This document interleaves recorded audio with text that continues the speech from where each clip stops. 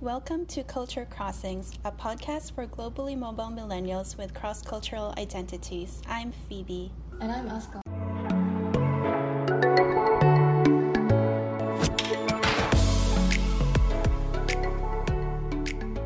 In this episode, we take a look at how we've experienced culture shock. We stroll down memory lane and remember what it was like when we first moved away from home to a new country. Many people experience culture shock when moving to a new place.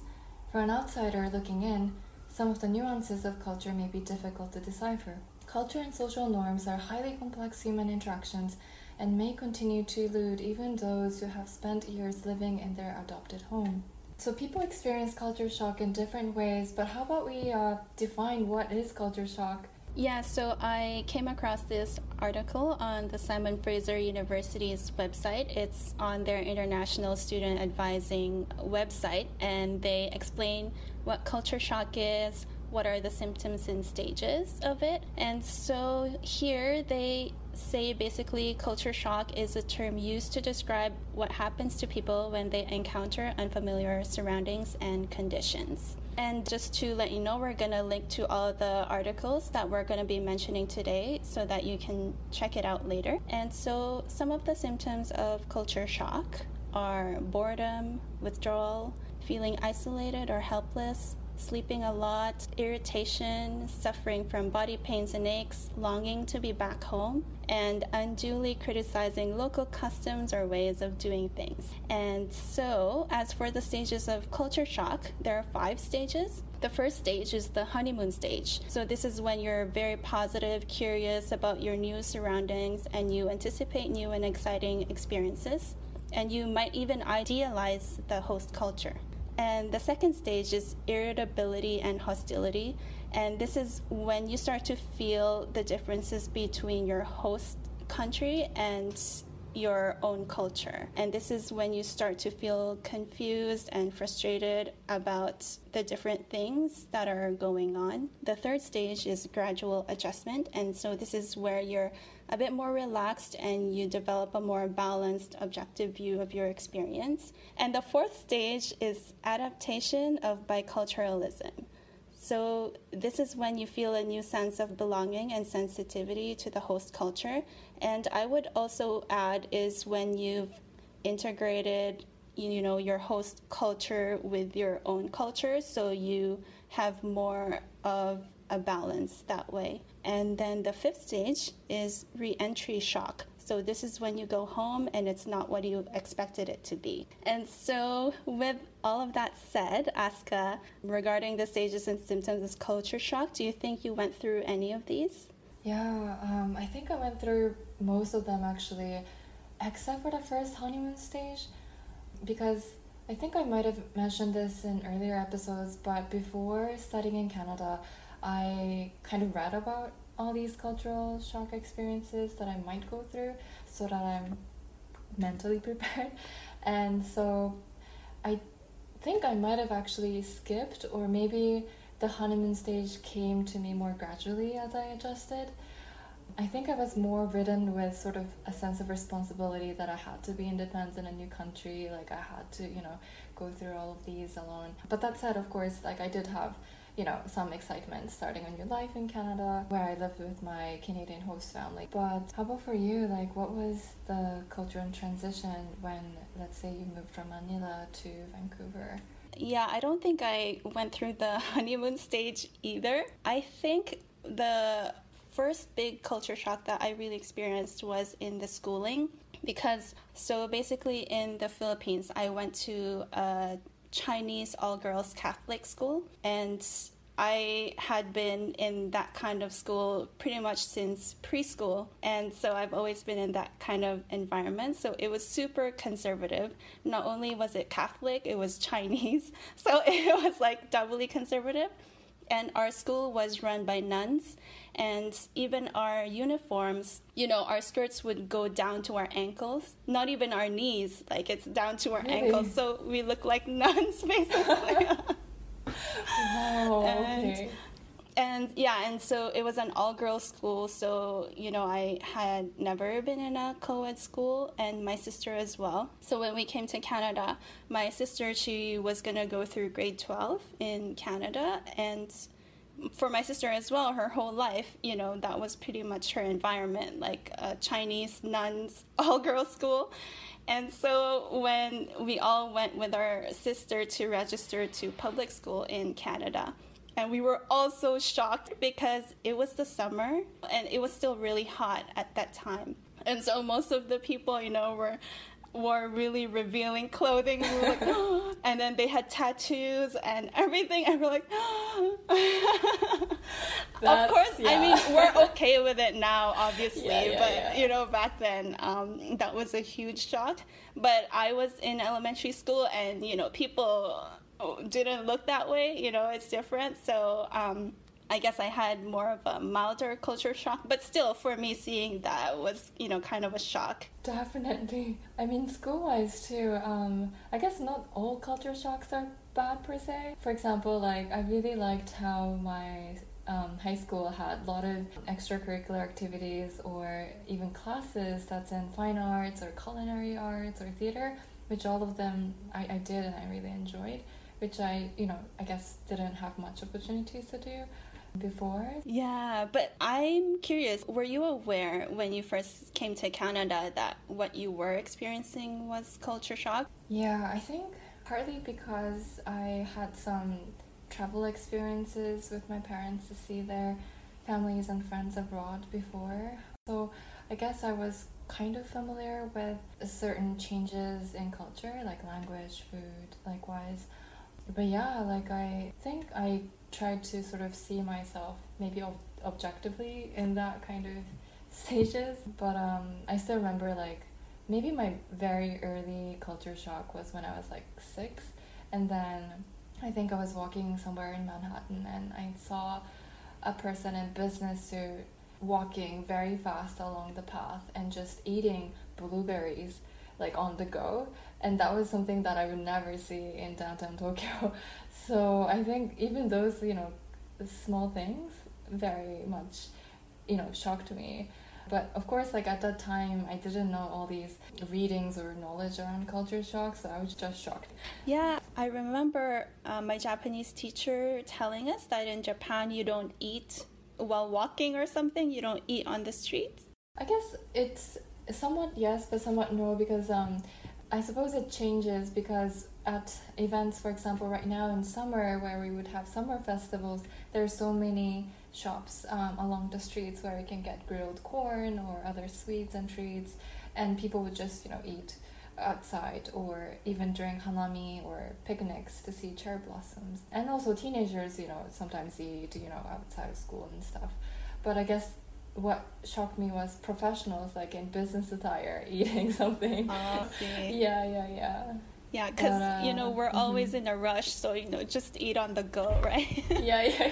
Yeah. But how about you? Did you feel when you first had those cultural shocks, or were you aware that these were part of that experience? I think so, yeah, because, I have heard the term culture shock before, although I never really researched it or read about it. So, yeah, I think I was aware that was what I was going through. But yeah, and I also came across this article from an international student in Western Canada, and he was talking about his experiences of culture shock when he first came to Canada. So the article is from Maclean's, which is a magazine in Canada, and the title of the article is called The Culture Shock of Western Canada. So there's a lot of things he mentioned that surprised him, from food, navigating the transportation system, being able to call professors by their first name, and even the way to approach people. So when you came to Canada, what were some of the things that surprised you? There were a couple, for example, from, funny stories like humongous portions of food. It's partly because I homestayed with football players. I had 3 host brothers, 1 host sister, 1 dog, and my host parents. And then we also had some other international students. So it was a very big household. And I kind of wanted to be in that kind of household because I grew up as an only child and I wanted to experience what's that kind of like. But yeah, food-wise, it was a huge adjustment because I would see huge amounts of, roasted meat and potatoes and pasta. Yeah. And so I often maybe missed some of the food back home. And the other thing was like just transportation. So both of us lived in Port Coquitlam, which is a town which is maybe an hour away from downtown Vancouver. And in that neighborhood, I remember having to wait for a bus for like 30 minutes or more, like when I wanted to go home. Sometimes I would get rides from my host, parents to go to school, but I just kind of miss the independence of having the mobility by taking trains anywhere. When I was in Japan, I was able to do so, to go anywhere, so I didn't have to depend on someone. And I just have a couple more, but like for example, politics.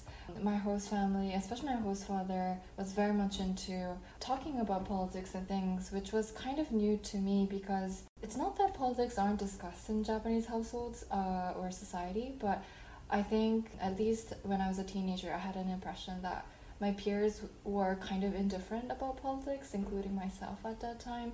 I mean, prime ministers in Japan changed almost every year. Yeah.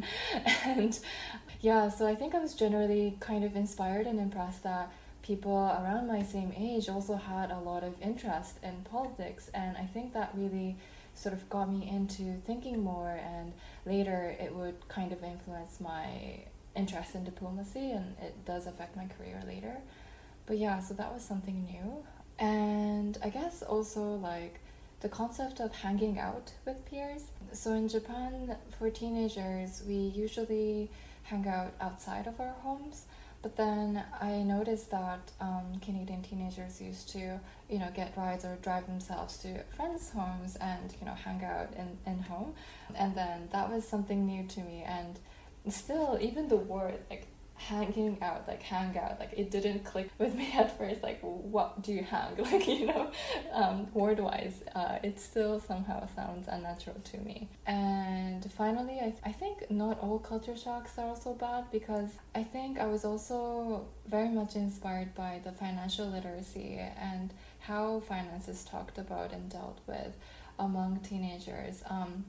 For example, my host sister or like my peers often had part-time jobs, and they would save up for their car or their tuition for college. And I think oftentimes in Japan, some people may assume that their families will take care of their college tuition, but that's not always the case in Canada and elsewhere. And I thought that was a part of a great responsibility that comes with it, to finance your own future.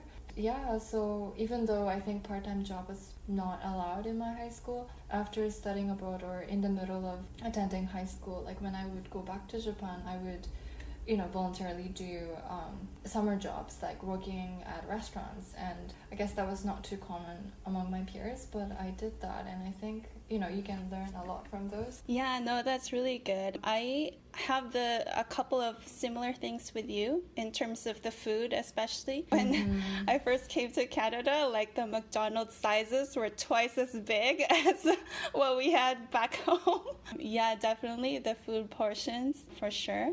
And then in terms of talking about politics as well, I guess in my household as well, yeah, we don't really talk politics. Although in the Philippines during election times, I think that's when people just really talk about politics. And how about the things that made you feel frustrated?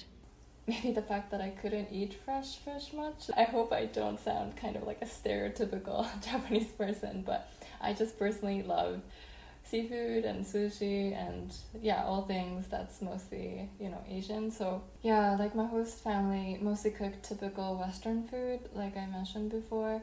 So I missed some of the flavors from home. And my host mother would sometimes get sushi, the packed sushi from a sushi shop in town, and she would keep it overnight in the fridge so that I could have it for lunch next day. And I really appreciated her hospitality for doing that. But you don't put sushi in fridge overnight. Like, you don't, Oh, really? Yeah, usually because the rice gets really hard the next day. Yeah. And sushi in general is like meant to be eaten fresh. So Okay.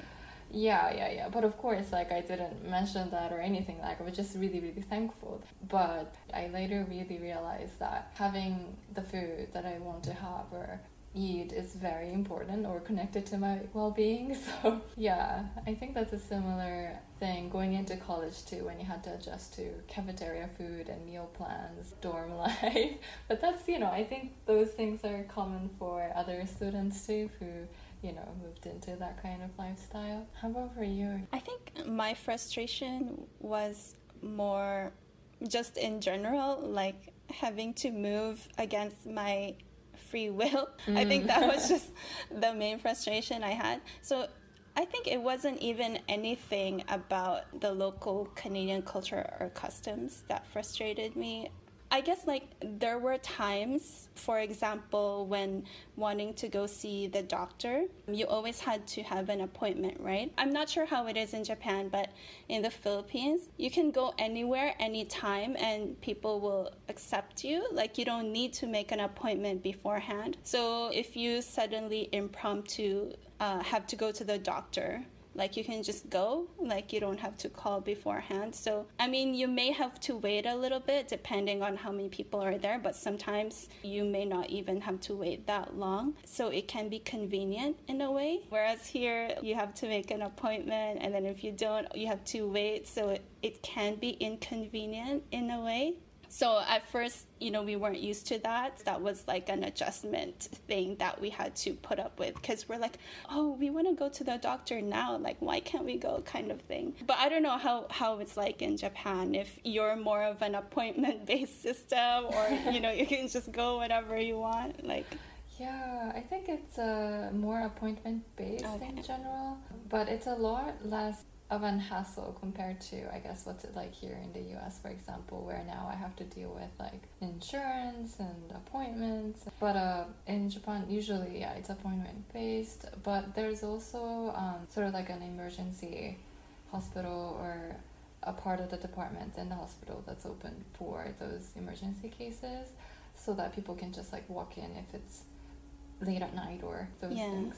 Mm-hmm. I think it's funny because, in the beginning, I guess that was one of the things that I felt was kind of weird or restricting to me, is because, if I want to do this now, why can't I? Why do I have to make an appointment, sort of thing? Mm-hmm. Whereas now I've totally gone the other way. I schedule my things beforehand, so that I know what's going to happen. And if something or someone suddenly pops up unexpectedly, I'm like, oh, now I have to, reschedule again. And whereas in the Philippines, the way things are done, it's very, I guess, more free. Even when meeting up with friends, you don't have to call beforehand. You can just drop by their house whenever you feel like it. Oh, can I drop by today? If they're free, they'd be like, okay, yeah, come over. That's nice. Yeah, whereas here, it's oh, you want to meet up on this day at this time. It's yeah, okay, we'll put it in the schedule, Yeah. Yeah, that's interesting. I guess in our lives, things are more scheduled, in terms of interactions with people. Having to do anything with other people tends to be more structured and scheduled. Yeah, maybe, I guess, some kind of organic, more spontaneous things is sometimes something we may miss, actually. It's a very, I guess, Filipino culture as well. You just come, it's an open door, just come, whenever you want, kind of thing. That's really neat, because I guess in Japanese households, that's less common, perhaps. I guess my family was slightly different in a way that we had people coming in because we had, classes in the home, and also, we had some friends over sometimes, but usually people tend to meet outside. Yeah, home is more of a private space, I suppose. In childhood, it's a little different. We go and play and hang out, but as you get older, I think that becomes a little different, yeah. I mean, I guess, it's nice to have a little bit of both.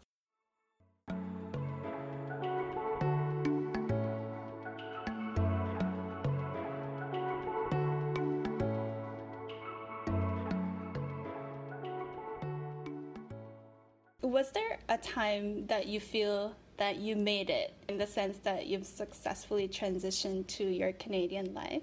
I'm not sure if there was that quote-unquote aha moment where you say like, oh yes, I successfully integrated, but I think it was more of a gradual step. For example, like making friends at high school, like doing well in classes, and I don't know, like doing a good job of presentations or essays, and somebody says, good things about it. Maybe in terms of like identity, but also like language-wise, and because I did have some level of English, but still I struggled in some classes at a university or even high school before. So I think when I had more of a control over, or when I felt like my language ability was coming in terms with my Japanese language ability, where I could express myself more and understand others more in depth, I think that's when I started to feel like, okay, I'm starting to have more feet on the ground. And yeah, like in high school, there were about 1,500 students, and then I think I was the only one of 5 or so international students. So I think I felt, maybe like this was something internal that I felt, but I felt some kind of a pressure, a sense of responsibility to do everything.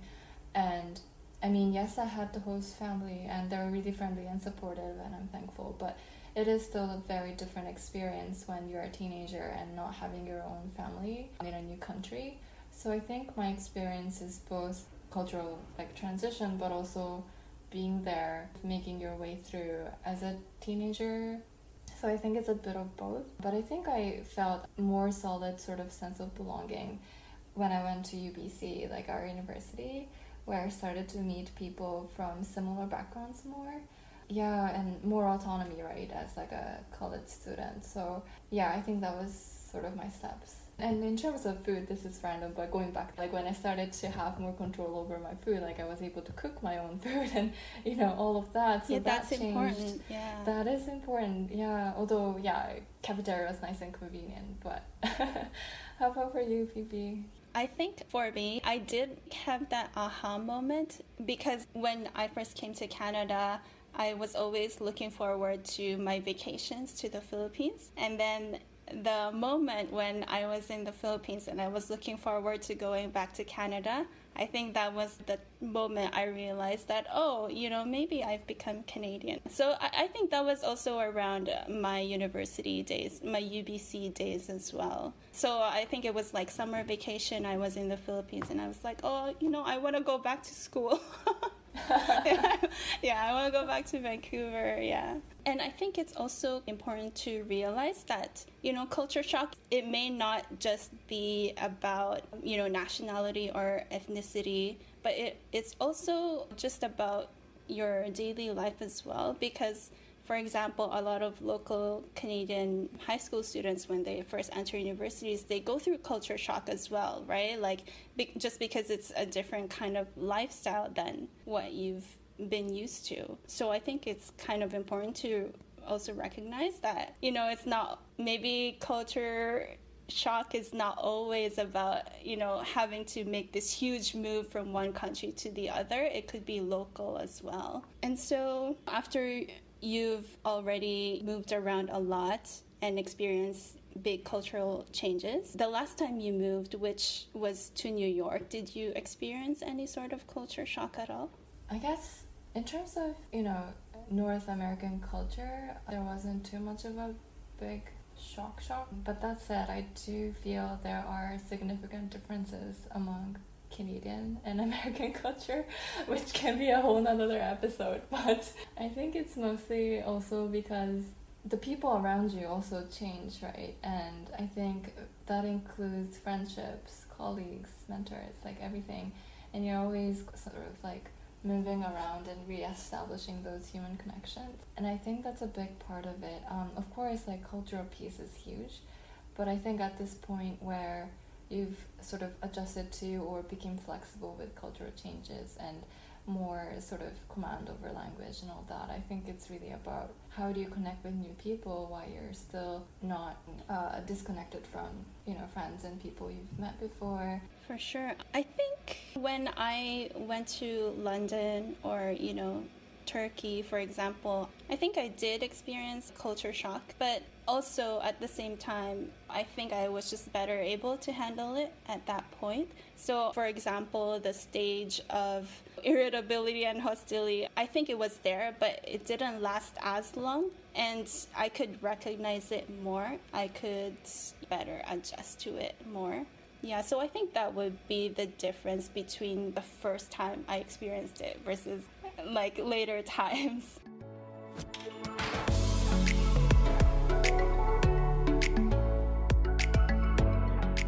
And so that's all we have for our episode of Culture Shock. And now we'd like to recommend some books and movies about culture shock. And the first book I want to recommend, it's actually a series of books about culture shock, and each book spotlights one country. So the series is called Culture Shock Guides. So it's basically kind of like a survival guide to the customs and etiquette of a certain country. And then the next book, it's called Being There, Learning to Live Cross-Culturally. And it's edited by Sarah H. Davis and Melvin Connor. And this book is basically stories from the field from anthropologists about their experiences with cultural differences. And as for movies, my first recommendation is My Big Fat Greek Wedding, which was released in 2002. It's a romantic comedy about a Greek-American woman who falls in love with a non-Greek man and struggles to get her family to accept him as she comes to terms with her cultural identity. And the second one is The Farewell. It was released in 2019, and it's about a Chinese family who discover that their grandmother has only a short while to live and decide to keep her in the dark and create a fake wedding as an excuse for the family to gather before she passes. And Billy, the Chinese-American granddaughter, struggles with her family's decision and coming to terms with her culture. So from my end, I have two movies to recommend. The first one is English Binglish, produced in 2012. It's a story of one Indian woman's self-exploration to find independence and confidence. She initially doesn't have a great command over English and gets mocked by her family and others, but one day she is asked by her sister in New York to help out with the wedding. And then in New York, her life goes through a change through language schools she attends there and friends she makes there. The next one is Crazy Rich Asians, produced in 2018. It is based on the novel by Kevin Kwan, which most of you may be familiar with, and it's about a native New Yorker, Rachel Chu, and her boyfriend Nick Young, who happens to be the most eligible bachelor in Asia, going to their friend's wedding in Singapore. It's an award-winning film that shows the diversity within Asian culture as well. All of these movies have elements of humor mixed with human stories sprinkled around them, so we hope you'll enjoy them over the summer. Great. Thank you, Asuka. And thank you for listening to Culture Crossings. This has been Phoebe and Asuka. To know more about us and interact with us, please visit our website at www.2020culturecrossings.wordpress.com. We are also on Twitter, Facebook, and Instagram. And for our next episode, we're going to cover reverse culture shock, so stay tuned.